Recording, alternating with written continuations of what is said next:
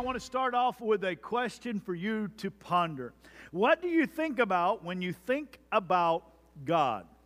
When somebody was to ask you the question, what do you think about when you think about God? What is it that comes to your mind? It's truly an important question. As a matter of fact, a writer, a theologian who has now passed on but is known by the name of A.W. Tozer once said this: what comes into our minds when we think about God is the most important thing about us. Again, question for you.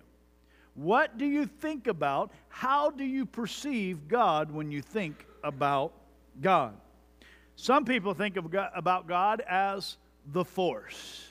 Just this week on the 16th, there was a brand new Star Wars movie came out, and nerds all over the world united. Anybody in here some Star Wars nerds? That's what I'm talking about. And a lot of people see God as kind of this Star War, the Force. We know that there's good and we know that there's evil, and somehow there's this thing that's happening in the world around us, but you really can't touch it. You really can't know it. God is just somehow seen in our minds as the Force. Other people, when they think about God, they think about God as Grandpa God.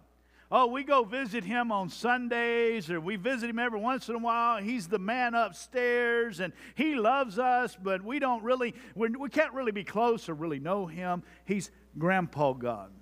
Other people see Him as Referee God. He's just waiting up in heaven with his whistle ready to blow, ready to throw the flag as soon as we mess up to throw a penalty. You're on that date on Friday night, single folks, and all of a sudden the whistle blows, illegal use of hand, back them up 15. Referee God. Other people see God as OnStar God. Oh, we know He's there, but don't come unless I call for you. You remember OnStar? It's not as popular. I've never owned OnStar because I can't afford that kind of car, but nonetheless, when it first came out, I was intrigued because there's this little button in your car. And it's pretty much dormant until you need something. And then you push the button, and all of a sudden, whatever it is, you may need directions, you may need somebody to help you with roadside assistance. OnStar God. God, I want you to be there, but would you wait until I push the button? Other people see God as Lawyer God. Well, God, I know I messed up, but could we make some kind of arrangement here? Maybe a little negotiation, God. God, you're my lawyer, God. Other people see God as prom boyfriend God, that I come and I experience the emotions every weekend on a Sunday, and I feel good about myself and everything's good, but I really don't know Him all that well. And then finally, people often see God as clockmaker God. That when we look around at the world that we live in, it's obvious to us and it's very clear that this just didn't happen by happenstance. That there must be a God out there somewhere who put all these intricacies together and made this all begin to tick, and somehow He wound it up, set it on its axis, and now He's far off in a distance. Clockmaker God. Again, when you think about God, how do you see God? According to A.W. Tozer, it's highly important how we answer that.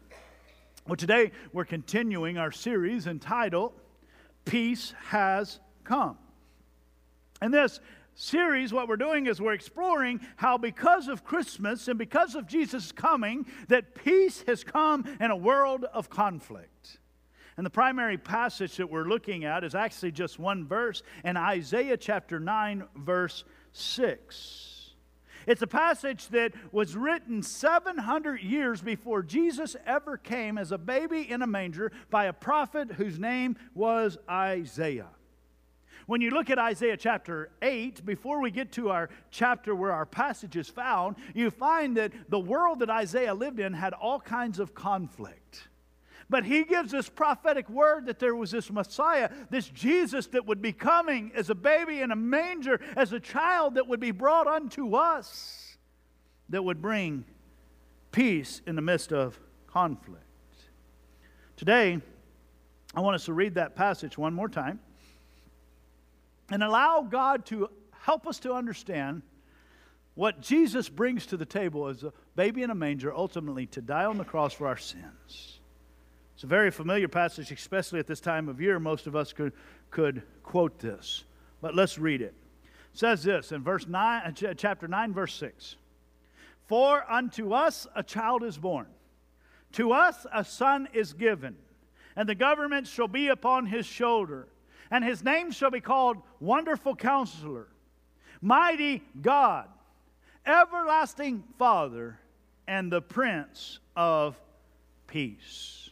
Well, this morning what I want us to do is I want us to focus on the one title that is said there that says that He is our everlasting Father.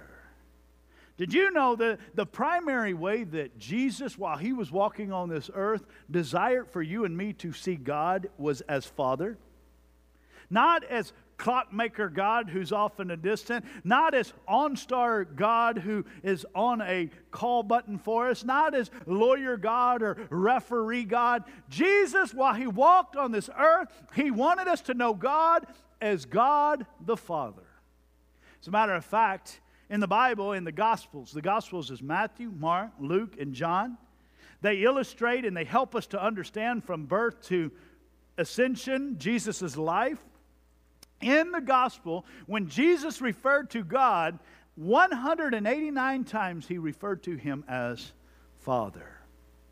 To my knowledge, in the Gospels, there's only one time that He does not call God Father, and that is when He's dying on the cross and He says, my God, why have thou forsaken me? Outside of that instance, every other time He talks about God, the primary way He wants us to see God is He wants us to see God as Father. And from our passage, we learn real quickly that He's not only Father, but He is everlasting Father.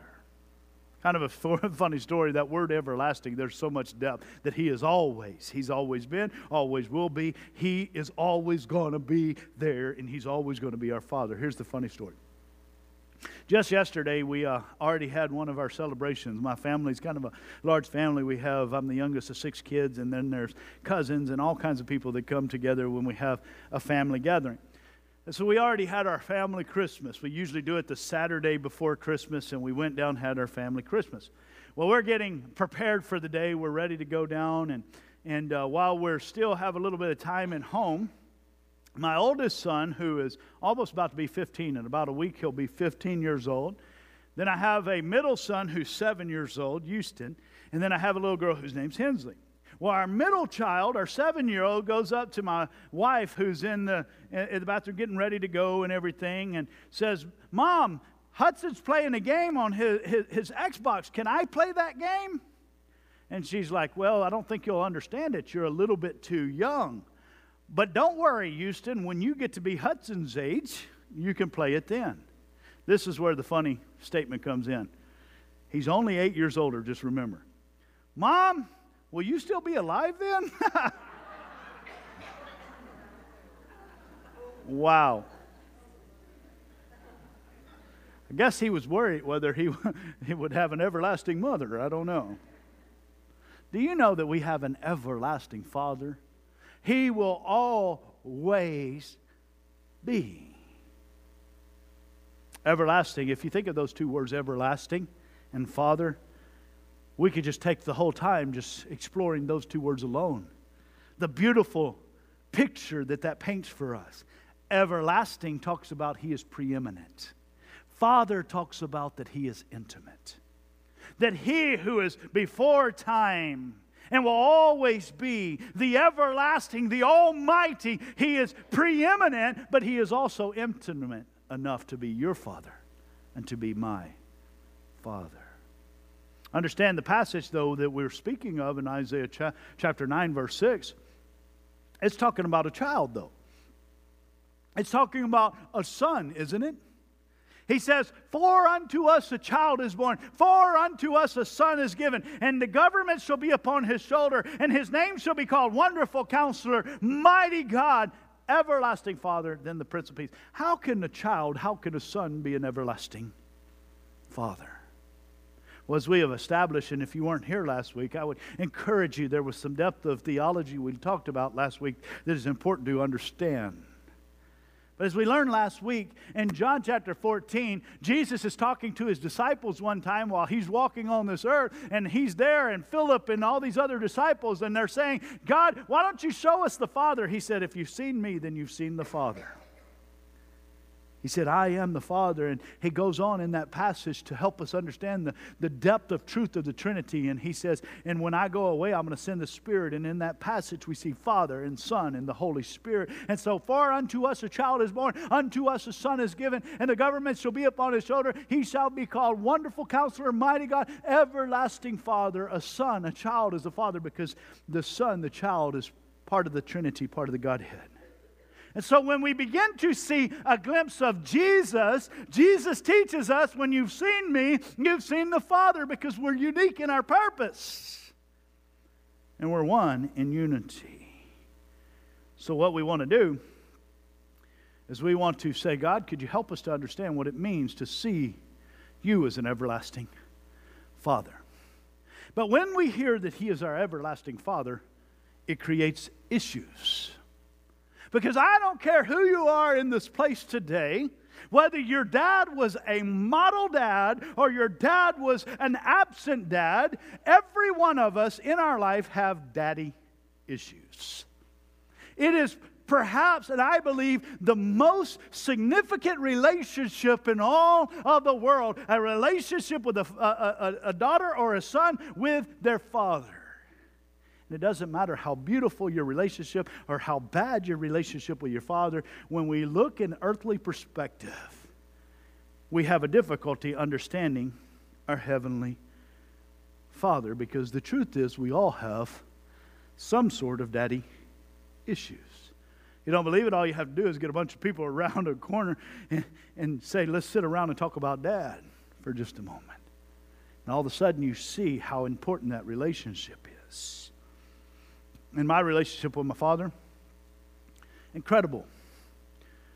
Had a wonderful dad. When we sing this song, Good, Good Father, I can kind of relate to that because I understand what it is to have had a good father. My dad was a man of integrity. He was a hard worker all of his life. He worked at Dow Chemical Plant. He did whatever it took to provide for us. He was a provider. He was a protector. He would take care of us. Even though there were 6 of us, he would go out of his way. He was somebody who would sacrifice for us, even if it meant he didn't have. He would make sure that we had. He was someone, though, who was also a very strict disciplinarian. He said it once, and he did not intend to say it twice. Anybody remember that generation? We know the people in this room that don't spank their kids. We know. You don't have to tell us. That was not my father. He was a disciplinarian. He would tell you once, and he meant when he told you. Matter of fact, kind of a funny story. I'm not sure how I ever got married to Leah, because this happened before we got married, and she still somehow chose to be married to me. But it was like a Christmas break. I don't remember. We came down to visit the family, and we weren't even married yet, but we came down for like a Christmas. I don't know what it was. And I was down on the couch, and I was asleep, and it was time to wake up for breakfast. And I woke up right away because I could smell breakfast, and she was up in a room somewhere. And my dad said, okay, I'm going to go upstairs and wake up Leah, your fiance at the time. He goes in, and Leah's asleep in the room, and he knocks on the door. No. Leah doesn't get up. That's a problem with my dad. I think he may have given her enough grace because we were not married to knock a second time. I am not lying to you. That morning, my soon-to-be wife, before she was ever my wife, was woken up by a glass of ice-cold water. Because if you're in my dad's house, you obey my dad's rules. He was a disciplinarian. But he was also a very loving man. I can tell you, in all of my life, I don't remember growing up. We had already a family of 6. I do not remember a year's stretch of time in all of my growing up years that we did not have somebody. I'm not saying that they would stay with us every once in a while, somebody living with us who was down on their luck and just needed a hand up. And he would love, but he would tell them, my rules, my house. He was a disciplinarian. But he was a man of integrity. He was a man who, although he was a layman, he was as much of a minister as I've ever seen. And he loved the Lord, and he was an example of a good father, even with all of his imperfections. Your example may have been completely different, because again, we all have daddy issues, no matter how good or how bad our relationship with our father was. Maybe your dad was abusive. Maybe your dad was absent. Maybe your dad was not affectionate, and maybe that didn't love all that much. Can I tell you, whether you could say my dad was a model dad or my dad was a terrible dad, we all have dad issues, because all dads on this earth are imperfect. But understand, when we talk about God as an everlasting Father, God is not a reflection of an earthly father. He is a picture of perfection of what it means to be a truly good, everlasting Father. Not a reflection, rather He is perfection. Again, everlasting, He's preeminent. That word preeminent that I used a moment ago means He's surpassing all others, very distinguished in some way. He is the perfect Father. Not a reflection of earthly, but a perfection of what it means. Today I want to talk to you about what that means as we're continuing this series, Prince of Peace, that He has come.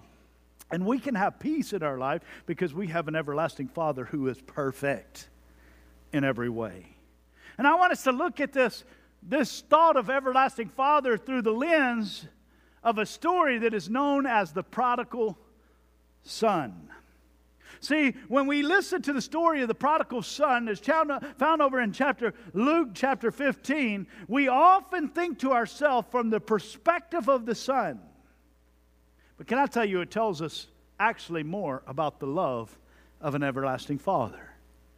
We call it the prodigal son, but it just as easily and probably more appropriately could be, say, the everlasting Father, the loving Father, because while we focus on the Son, it teaches us a lot about the Father. As a matter of fact, a couple of months ago in our God at the Movie series, we looked at Luke chapter 15 through the perspective of the Son, but today, let's look through the lens of the Father. In your notes this morning, number one, picture of the everlasting Father. Number one, the everlasting Father loves. As you're turning over to Luke chapter 15, we'll be starting in verse 11 in just a moment. But before we do, let me explain to you what happened in Luke chapter 15, verse 1 through 11 first. Verses 1 through 10. In Luke chapter 15, we are told three different stories. They're all stories about how something is valuable and worth being found. The first story that we hear about, and the second are stories about a lost sheep and a lost coin. If you're familiar with those stories, the lost sheep, there's a story that is told, there's the shepherd that has 100 sheep and he loses one. Will he not leave the 99 to go and search for the one, because that one has great value? The story of the coin is similar. There's somebody who has coins and she loses one coin. Will she not turn over the house and find whatever it takes to find that valuable coin, because that coin has value? The first two stories in the book of Luke chapter 15 tell us, and it's a picture about how God would go out of His way to send a baby in a manger, ultimately to live a sinless life, die on the cross, so that the lost thing that has value can be found. It's within that context that now we get to the prodigal son. And we pick it up, the story about how much God values you and I in verse 11. Jesus is speaking, and he said, there was a man who had 2 sons. The younger of them said to the father, Father, give me the share of property that is coming to me. Let's pause there just for a moment. That is a tremendous request. You can almost say, what nerve does this son have? Here is the son, he is the younger of two. He goes to his father, and basically what he is saying is, Daddy, I wish you were dead. Daddy, give me what I have coming to me right now, because I'm going to go away from you. I don't want any part of you anymore. Give me what's coming to me and give it to me right now. I've already told you about my dad. If I walked up to my dad at this age and said, give me what's coming to me and give it to me now, I can promise you he would. But it would not be what I was expecting. How many ever had that dad that's like the ninja move dad? You know, he can in one move, within 2 seconds, he can unbuckle the belt, and he's ready to go. Oh, you want me to give you what's coming to you? I'm about to. But check this out. Can't even imagine. Verse 11 goes on to say, though, look at the reaction of this father in the story. And he divided his property between them. He didn't react like my father. Instead, the son says, give me what's coming to me. The father obliges. In this time in history, in a Jewish culture, what that means, this was the younger of two sons. The older son would get 2/3 of the inheritance. The younger son would get 1/3 of the inheritance. And when it says here, the father did so, that he gave 1/3 of all that he owned to this son. What was he thinking? Under the father's care, the son had protection and provision. Says, I don't want your protection and provision. I want to do things my own way. I want to do it my way. I want to get outside your covering. And isn't that what we do to God sometimes? God, I know what you said. And I know under your umbrella we have protection and provision. But I want to do it my way. And then that doesn't always end up the way we were hoping. The father loved him enough to actually give him the inheritance. It doesn't seem like what I would do, but he loved him enough for him to be made low, as we'll learn in just a moment, because in being made low, he, the son, would understand true love, as we'll see in this passage here in just a moment. Keep going in verse 13. Not many days later, the younger son gathered all he had and took a journey into a far country. And there he squandered his property on reckless living. Let me just translate that for 2016 speak. He gathered all he had. He liquidated his assets. Said, let me take all that you have given, and I'm going to go to a far country. And it goes on, and there he squandered it all, spent it all on reckless living. And when he had spent everything, a severe famine arose in the country, and he began to be in need. So he went and he hired himself out to one of the citizens of that country, who sent him into his fields to feed pigs. Here's this man, he gets his inheritance. He leaves the protection and the provision of the father's household. And the Bible says he goes and he spends it on reckless living. Let me just tell you what that means. In sinful lifestyle. Now let me explain something. Anybody who tells you that sin is not fun is wrong, because they're just doing it incorrectly.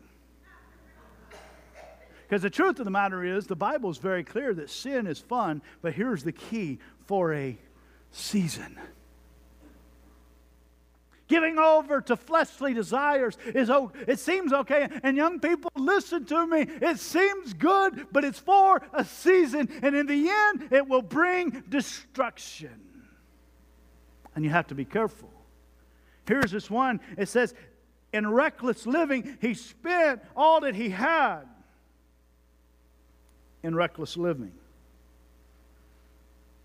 Now he's in a pig pen. It's the only job he could find, because he has no money.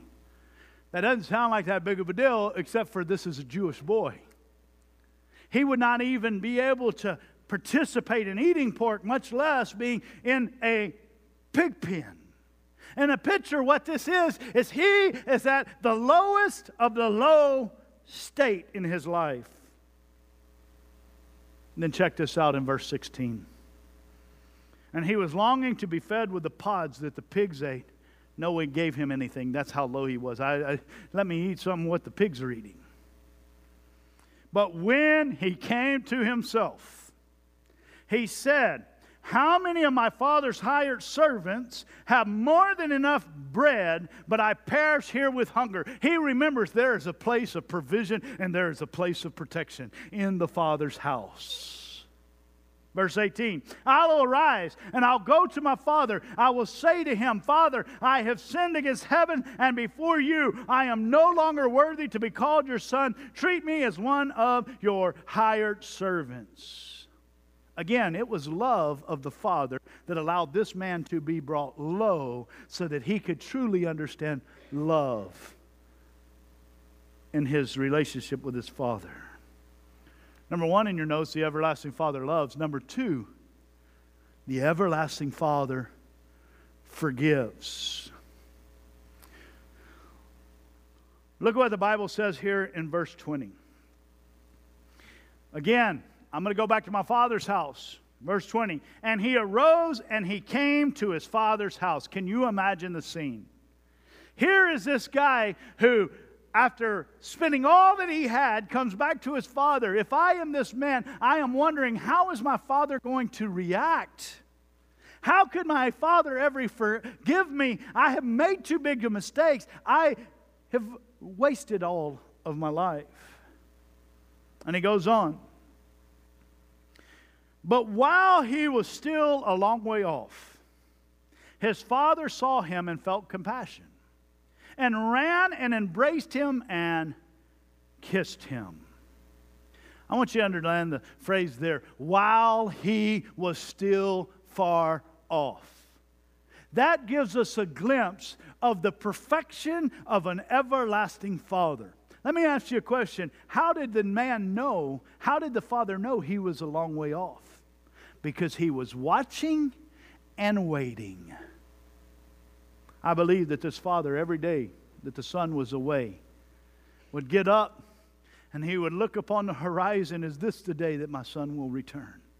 It's today. He never stopped watching. He never stopped waiting. He never stopped hoping and believing that there would be a return that would happen. And it says here, he was watching and is waiting.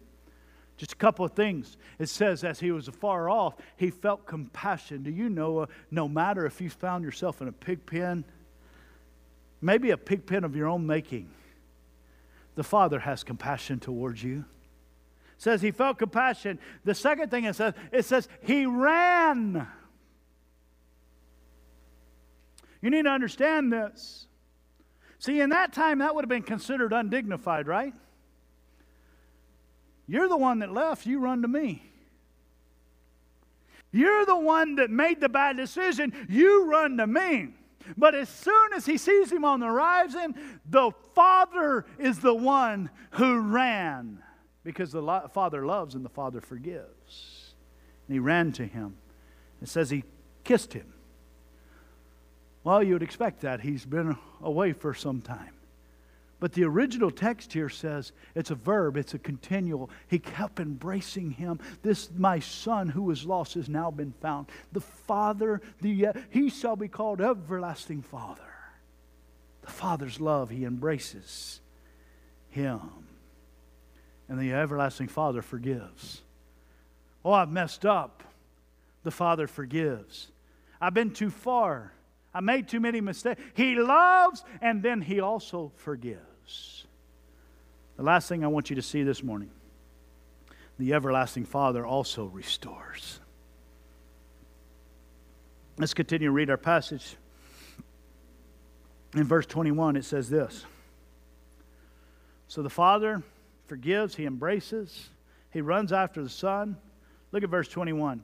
And the Son said to him, to his Father, I have sinned against heaven and before you. I am no longer worthy to be called your son. Can I tell you, he's exactly right? He was no longer worthy to be called the son of the Father because of his sin. Can I tell you the secret? You and I are unworthy also. I know you think you're all dressed up today and you're going to have pictures with Santa and everything looks, but we know you. More importantly, He knows you. And the truth of it is, everyone has sinned and come short of the glory of God. And we are all ones who have been found in our pig pen of life. And we're all unworthy. He says, I am not even worthy to be called your son. And He's absolutely correct. Because it's not, the hero of the story is not the son. We focus on the son. The hero of the story is the Father. For God so loved the world that He gave His only begotten Son, that whosoever believes in Him shall not perish in their pig pen, but they shall have everlasting life because of the love of an everlasting Father.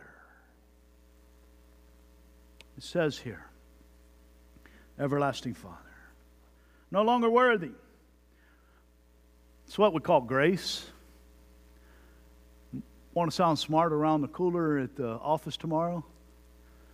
In case you don't know this, grace is known as unmerited favor. We don't deserve it, but He gives it to us anyway. I'm not worthy to be called your son, but His love and His forgiveness and His restoration is because of Him, not because of us. He's the one that runs. Goes on. Check out this restoration process. Verse 22, but the father said to his servant, bring quickly the best robe. Underline the best robe.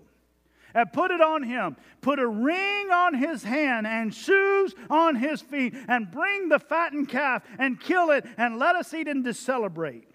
For this my son, my daughter, the one who is returned, this my son was dead, but he is alive again. He was lost and he is found. And they began to celebrate. He restores. What did He restore? Let's go through these very quickly. I'm not worthy. He says, you're not only going to be in my family, I'm going to restore you. I'm not only going to love and forgive you, I'm going to bring restoration to you. You have walked away from my covering, but today is a day of restoring. It says, number one, He put a robe upon his back. It was a picture of purity. Yes, you've made some mistake. The Bible says we are clothed now in His righteousness. He takes our garments of filth and He says, I'm going to put on a new robe. That new robe is not because of you, but it's because of an everlasting Father. And because of my love for you, I will take the old, and all things that are old become new. And here's a new robe of righteousness. Put a ring on his finger. Not only did He give back his purity, He gave back his privileges. This was not any old ring you would get. Remember when you were a kid and you'd put the quarters in there and you'd hope to get the ring out of the little candy machine? No, this was a signet ring. It would say, you are part of the family. The authority of the family belongs to you. I'm giving you back your position and your privilege. And shoes on his feet. Why is that important? Because in that time, only ones who would go without shoes are servants. And He says, you're not a servant, you are a son of the everlasting Father. Beautiful picture. From the moment we receive Him, and somebody today is going to say, God, I need you to be my everlasting Father. I've been on the run. I'm in a pig pen of life. I need your forgiveness. I need your love. I need your restoration. And the moment you cross over that line, guess what? He gives you a new name. And He restores. And He forgives. Just this week we had an extremely beautiful representation of exactly what I'm talking to you about this morning. Many of you were actually able to be there. I think we had over 40-something people, most of which were somehow tied to Life Point Fellowship on this day, but it was on Thursday morning.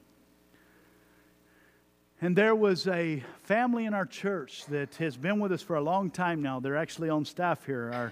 Our connections pastor, Pastor Ben and Pastor Stephanie Bomas. And they invited us down to the courthouse downtown Houston. And if you weren't able to be there, maybe you saw some of this online through the pictures of Facebook, that kind of thing. And what it was adoption day. See, well over a year ago, they started a process. And they said, God, I feel like you're calling us to bring another child into our family. And they already have a bunch of kids, but they said, we're ready for more. And they'd been a well over a year process from fostering and all the classes and all that kind of thing. About 6 months ago, there was a placement of a little girl, and you've probably seen her running around here at Pastor Ben and Stephanie's home, and her name is Zoe.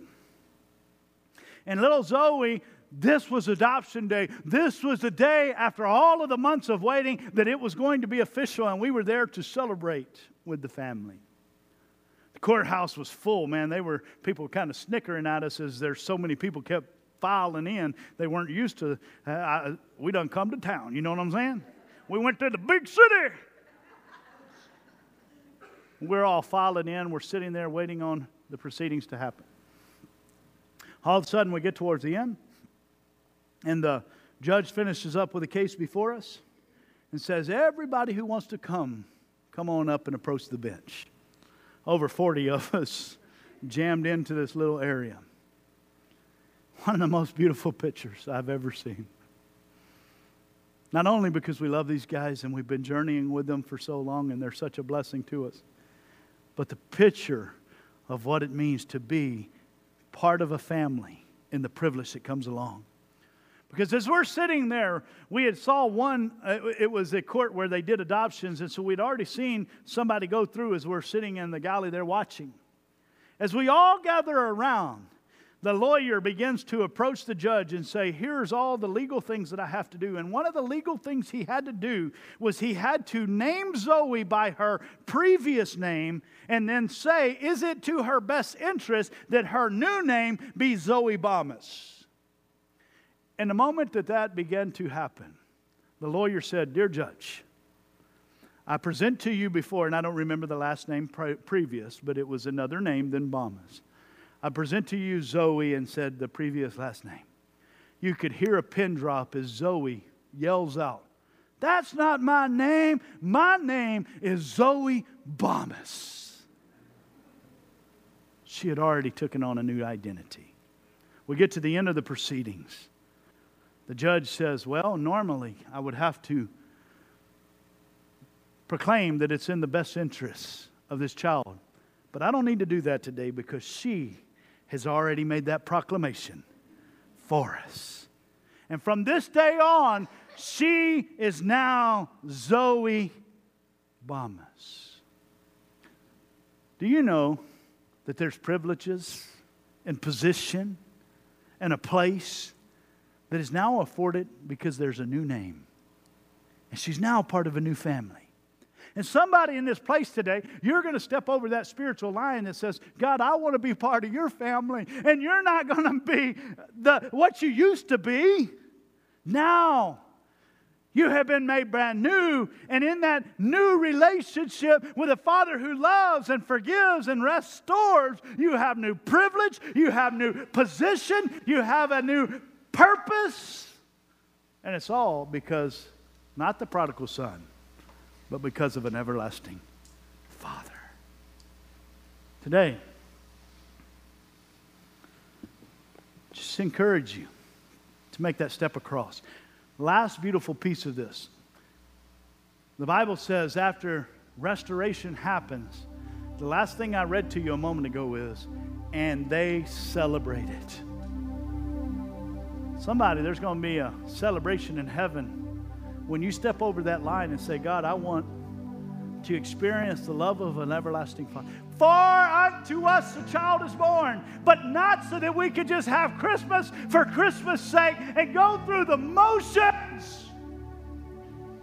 Unto us a son is given, and the government shall be upon his shoulder, and his name shall be called Wonderful Counselor, the Mighty God, the Everlasting Father, and the Prince of Peace. Why? For God so loved the world that He gave His only begotten Son so that we can get a discount at the store. No, for He gave His only begotten Son that whosoever believes in Him should not perish, but shall have everlasting life because of the love of an everlasting Father. Oh, but Cecil, I didn't have such a good relationship with my earthly father. He's not a reflection. He is the perfection. And today He's hoping. He is watching and He is waiting. All you have to do is take a step and He will start running. Say, today is the day of salvation. I want you to bow your head and close your eyes. Father, I love You. Christmas, we don't only celebrate when You came, but why You came. And the reason why You came is outlined in who we celebrate. The everlasting Father who brings perfect peace. Father, I've done what I feel You would have me to do today, and I've shared the message I believe You would have me to share. But right now, would You make it very personal to us? There are those in this room that they're in the pig pen of life. And they would say, if I'm being honest, I don't know if He could love me. I don't know if He could forgive me. I'm too far gone. Why would He want to restore me? But something in my insides is drawing me that He does love me. That's the Holy Spirit. Today you've ran from God, or you've never known Him as your Lord and Savior, and you say, God, I want to be part of a family. I want a new position. I want a new place. I want to be part of that family of God. He says you admit that you're a sinner and you need Him, and that you're in the pig pen of life, and believe that Jesus died on the cross after living a sinless life, and confess that He is Lord, and He offers that place of restoration and position. Today, if that's you, I've been running from God. I've never known Him as my Savior. This is a salvation call. This is a starting point. If that's you with heads bowed and eyes closed, I want you to raise your hand right where you're at. See, so I don't want to leave this place not knowing where my future resides. Let Him be the Lord of your life. If that's you, no one else is looking around, but I want you to be bold enough to look up at me. I want you to raise your hand. I want to acknowledge you. I want to pray for you today. If there's even one in this room, this is the time, even now. Let me see your hand. Let me pray for you this morning. Amen. Are there others? This morning, we're going to pray for those in just a moment, but there's others in this room that said, Cecil, I'm a Christ follower, but I don't know. There's some areas in my life where I've been walking outside and I've been flirting with disaster, and I've not been under His covering, and I'm kind of running, and I've not let Him be my everlasting Father. And today, this message, even though I'm a Christ follower, speaking to me on another level. Now, I want to be included simply by raising my hand. All I am saying is, God, I hear You by Your Holy Spirit speaking. I want You to challenge and change my life in the areas I need to grow. I want to walk in Your forgiveness. I want to walk in Your restoration.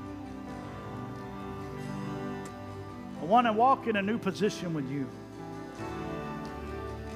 However that may be speaking to you this morning, you're a Christ follower, but you say, in another way, God, Your Holy Spirit's highlighting something, and I want to be included in this prayer with heads bowed and eyes closed. If that's you, I want you to raise your hand. Let me acknowledge you as well. Let me pray for you today. Amen. Amen. Amen. Amen. Amen.